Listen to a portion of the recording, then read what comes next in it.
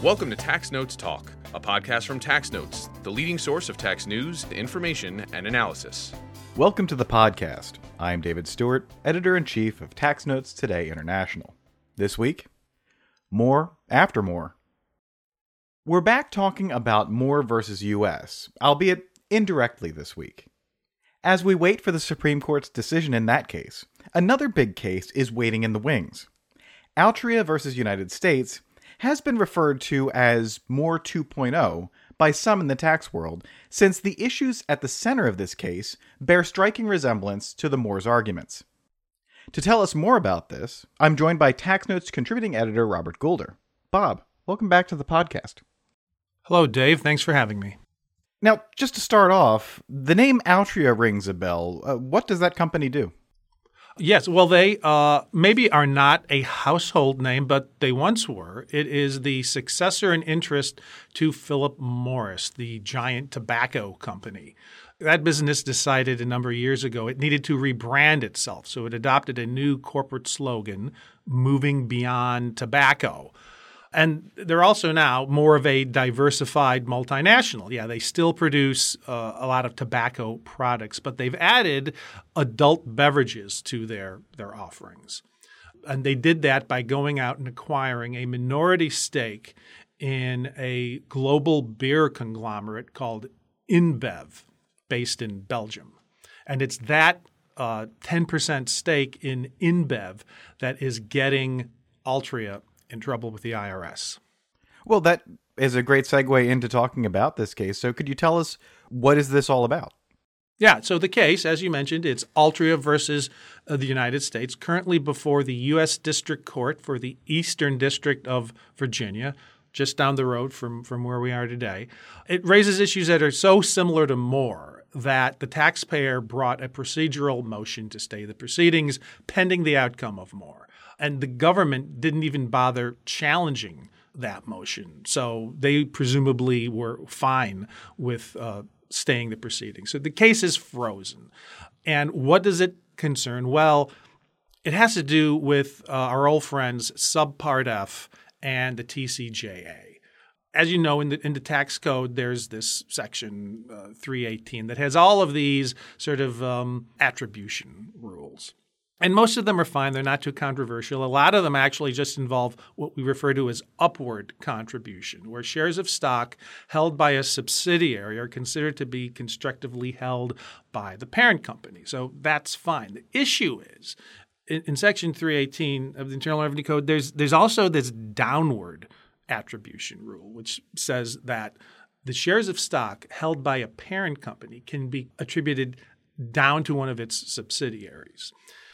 And that's fine. I mean, if Congress wasn't fine with that, they wouldn't have enacted it. But there was one instance where Congress said, we don't like how that works. And they don't like how it works in the Subpart F context. So it adopted this other provision, and it's been on the books for a long, long time. It's Code Section 958B4. And it basically says we're not going to permit the downward attribution rule in the Subpart F context, where it would result in a foreign company's shareholdings in their foreign subsidiaries to be attributed to their U.S. subsidiary. They don't like that because it creates a bunch of Subpart F issues. It creates CFCs where we think you shouldn't have CFCs. So everything was fine. The system was just chugging along. Everything was normal. And then TCJA comes along late in 2017, and it repeals the bar against downward attribution in the Subpart F context. And that creates a big problem for companies.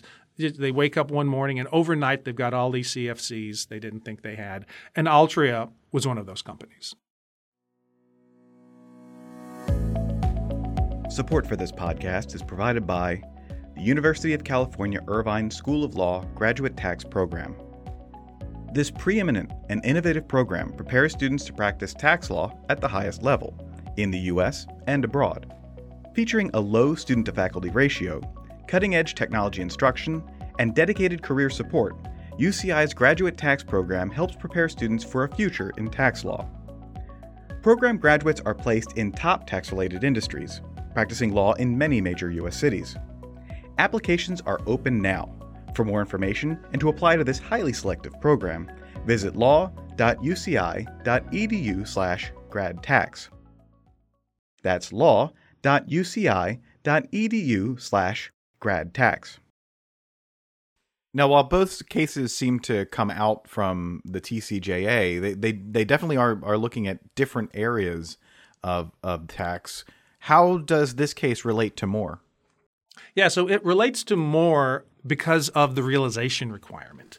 You recall in Moore, and we've had previous episodes of the podcast where we talked about it, the taxpayers there are challenging the one-time transition rule under Section 965, the mandatory repatriation provision, saying, hey, that's constitutionally infirm because it doesn't have realization, right? There's this realization concept. It's not really in the tax code or even in the Constitution or in the 16th Amendment, but there's this old case from the 1920s, Eisner versus Macomber, which basically has in some language, it arguably is dicta, but it says if you don't have the realization of income, you shouldn't have taxable income. That's going to be an unconstitutional tax.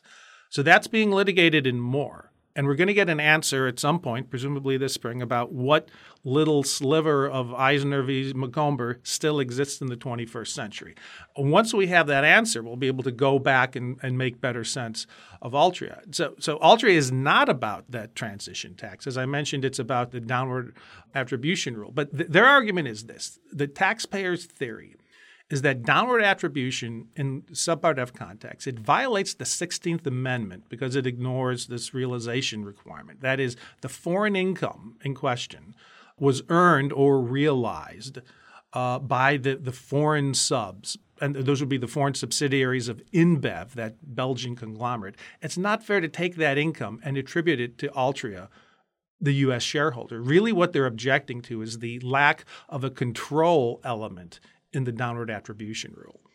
It's basically saying the Constitution, as interpreted by Macomber, requires that the U.S. entity needs something more than just a minority 10% stake in a foreign entity for you to have that kind of attribution. There should be at least a controlling stake, at least a 50% interest. So both of these cases are about the realization requirement.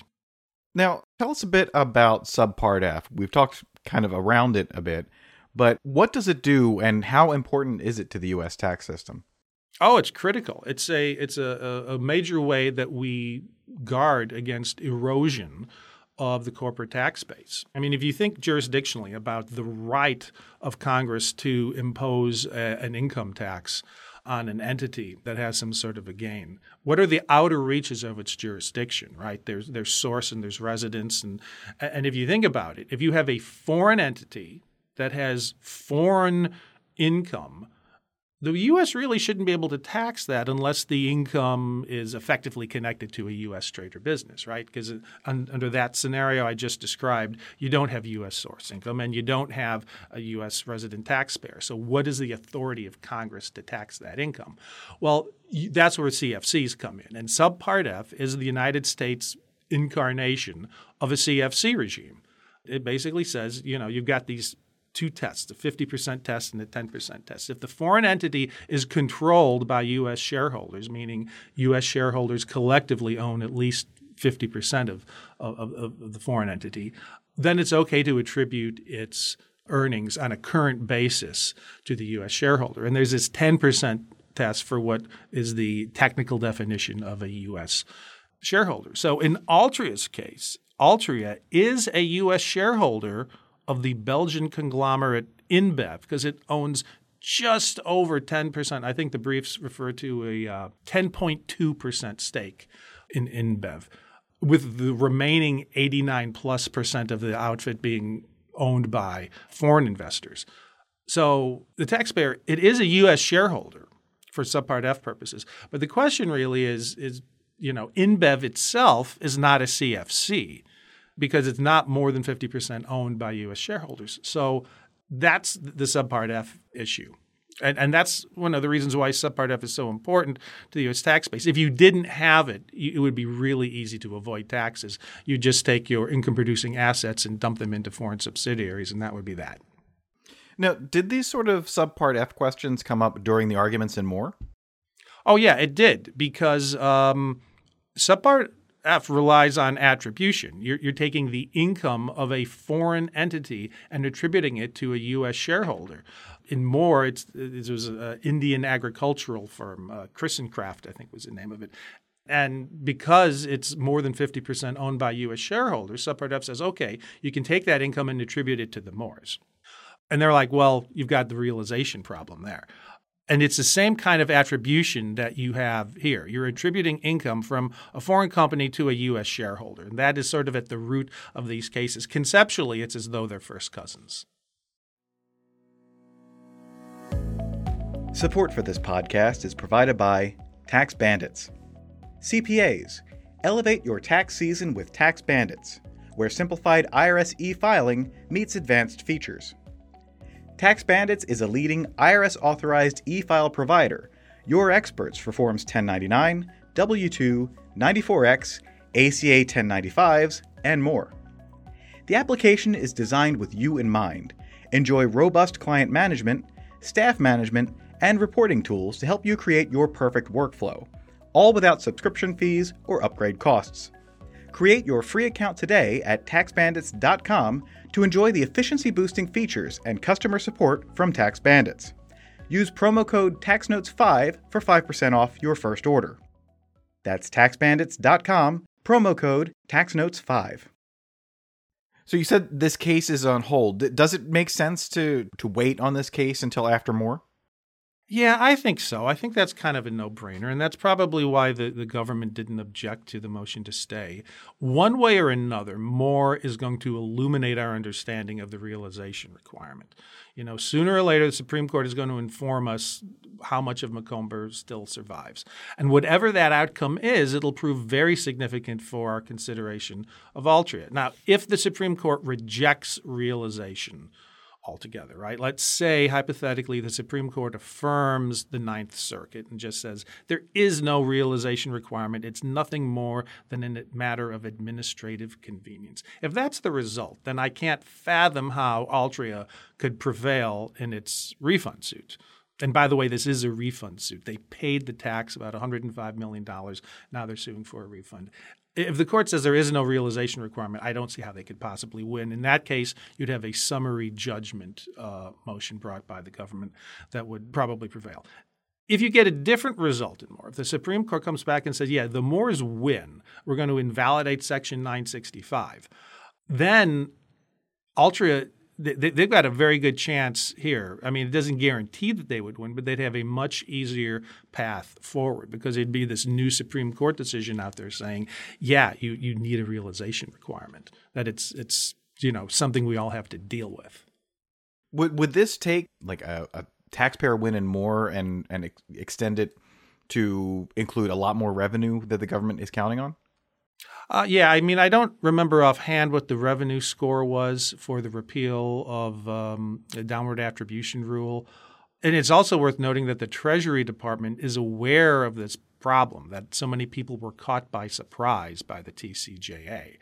In fact, there's a whole really sort of momentum of people in the corporate community that think the TCJA was poorly drafted. It gave us this result, the repeal of the bar against downward attribution in subpart F. But they say that's not really what the law was supposed to do. That's not how it should have been written. They point to a Senate Finance Committee report that says this shouldn't be a problem. They also point to a colloquy, a floor debate between two lawmakers where they're saying things that are then entered into the congressional record saying, no, we're not going to do this. You're not going to have all these new CFCs that pop up overnight. And despite all of that, we still have the statute that we have. And Treasury, to some extent, has been trying to provide relief to taxpayers. But there's only so much they can do with this adverse language that's right there in black and white in the Internal Revenue Code.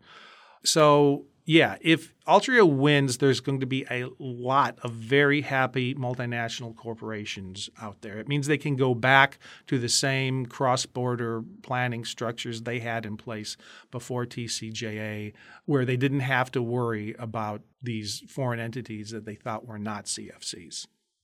Now, lastly, there was this notion of the excise power that came up during the more oral arguments. Could you tell us about that and what bearing it could have on Altria? Oh, I'm so glad you asked that, Dave. So this is kind of a big deal. If you go back and you look at the oral arguments in Moore, which were just about a month ago, right? There was some discussion about this. Some of the justices quizzed both the taxpayer's lawyer and the Solicitor General about whether the corporate tax is supported by the Article I power to impose excise taxes. It's this concept that the corporate tax itself functionally is an excise tax on the privilege of conducting business in the corporate form. Well, that might seem like a fanciful idea, but there's actually a Supreme Court case out there that said exactly that. Now, it's a very old case. It goes back, I think, to 1909. It's called Flint versus Stone Tracy, and it predates the ratification of the 16th Amendment. Well, it was never overruled. It's still sitting there on the books. It's good law. The problem is that in this day and age, nobody genuinely in their heart of hearts thinks of the corporate income tax as being an excise tax. So it's a legalistic argument that doesn't really jive with our gut instincts. Now, the government raised it in Moore, but they did so sort of at the 11th hour. They didn't argue it before the district court or before the Ninth Circuit. They waited until it got before the Supreme Court and then mentioned it in their briefs. And that's problematic because there were at least 2 of the 9 justices saying that the issue, because it hadn't been raised earlier, that it was waived, it was forfeited. Like, you can't now come before the Supreme Court and argue that the corporate tax can be justified as an excise tax. That's not before the court. And some other justices said, no, it can be before the court if we want it to be before the court. It's in the Constitution. It's always germane. So it's a very peculiar strategy on the part of the government that they didn't raise it early on in Moore, and they haven't raised it in Altria here. Back to the U.S. District Court for the Eastern District of Virginia, they haven't raised it. So what are they waiting for? If there's an appeal, it would go to the Fourth Circuit. Would they raise it then? If it gets appealed to the Supreme Court, if Altria gets a writ of certiorari, would they raise it then? It's just this bizarre situation. I mean, speaking as an unapologetic tax nerd, it would just be fascinating if you had one of the lower courts dodge the issue of the realization requirement, which is what we think these cases are about, right? We think Moore is about the realization requirement. We think Altria is about the realization requirement. If the courts say, well, hold on, wait a minute, we don't even need to get to realization because if it's an excise tax, it only has to be a much lesser threshold. It only needs to be uniform across the states, which it is. That's a very low hurdle to clear. And that position, by the way, it's not an outrageous thing because there's a Supreme Court case saying, yeah, that's the law. Presumably, all federal courts are still obliged to follow a Supreme Court decision like the one in Stone Tracy, even if it's over 100 years old. Despite its age and peculiarity, these lower courts could be obliged to follow it. So if they were to do that, you would then have this issue teed up for the Supreme Court, a reconsideration of the Stone Tracy case. And there's a real sense of worry in the tax community that the Supreme Court would jump at the first chance to reverse Stone Tracy if presented with the opportunity. And Altria could be that springboard. Well, it's always great to keep an eye on the nerdy and arcane areas of tax. And Bob, thank you so much for bringing that part to us as well as the entire discussion of this case. We'll definitely have to keep an eye on it. My pleasure, Dave. Anytime. And now, coming attractions. Each week we highlight new and interesting commentary in our magazines. Joining me now is Senior Executive Editor for Commentary, Jasper Smith. Jasper, what will you have for us? Thanks, Dave. In Tax Notes Federal, 6 KPMG practitioners examine the mechanics of implementing SEC clawbacks. Mark Asher and Jay Solit propose a straightforward reform of Subchapter E to update, improve, and simplify the grantor trust rules. In Tax Notes State, 4 Bass, Berry, and Sims practitioners examine AI and how it might help understand the challenges of applying traditional tax concepts to new technologies. Ray Stevens and Rick Reams examine why tax agencies overwhelmingly choose litigation instead of rulemaking. In Tax Notes International, 5 tax practitioners explain changes to the taxation of foreign source income in Hong Kong, Malaysia, and Singapore. Mindy Hertzfeld examines the legal status of Pillar 2 administrative guidance around the world. And finally, in featured analysis, Marie Sapiri examines the IRS's new registration portal for transferring energy tax credits and receiving elective payments. That's it for this week. You can follow me online at TaxStew, that's STEW, and be sure to follow at TaxNotes for all things tax. If you have any comments, questions, or suggestions for a future episode, you can email us at podcast@taxanalyst.org. And as always, if you like what we're doing here, please leave a rating or review wherever you download this podcast. We'll be back next week with another episode of Tax Notes Talk. Tax Notes Talk is a production of Tax Notes. You can learn more about us by visiting www.taxnotes.com/podcast. When major media wants the straight story, they turn to Tax Notes. Thank you for listening, and join us again for another edition of Tax Notes Talk. Tax Analysts, Inc. does not provide tax advice or tax preparation services. Nothing in the podcast constitutes legal, accounting, or tax advice. A full disclaimer is included in the transcript.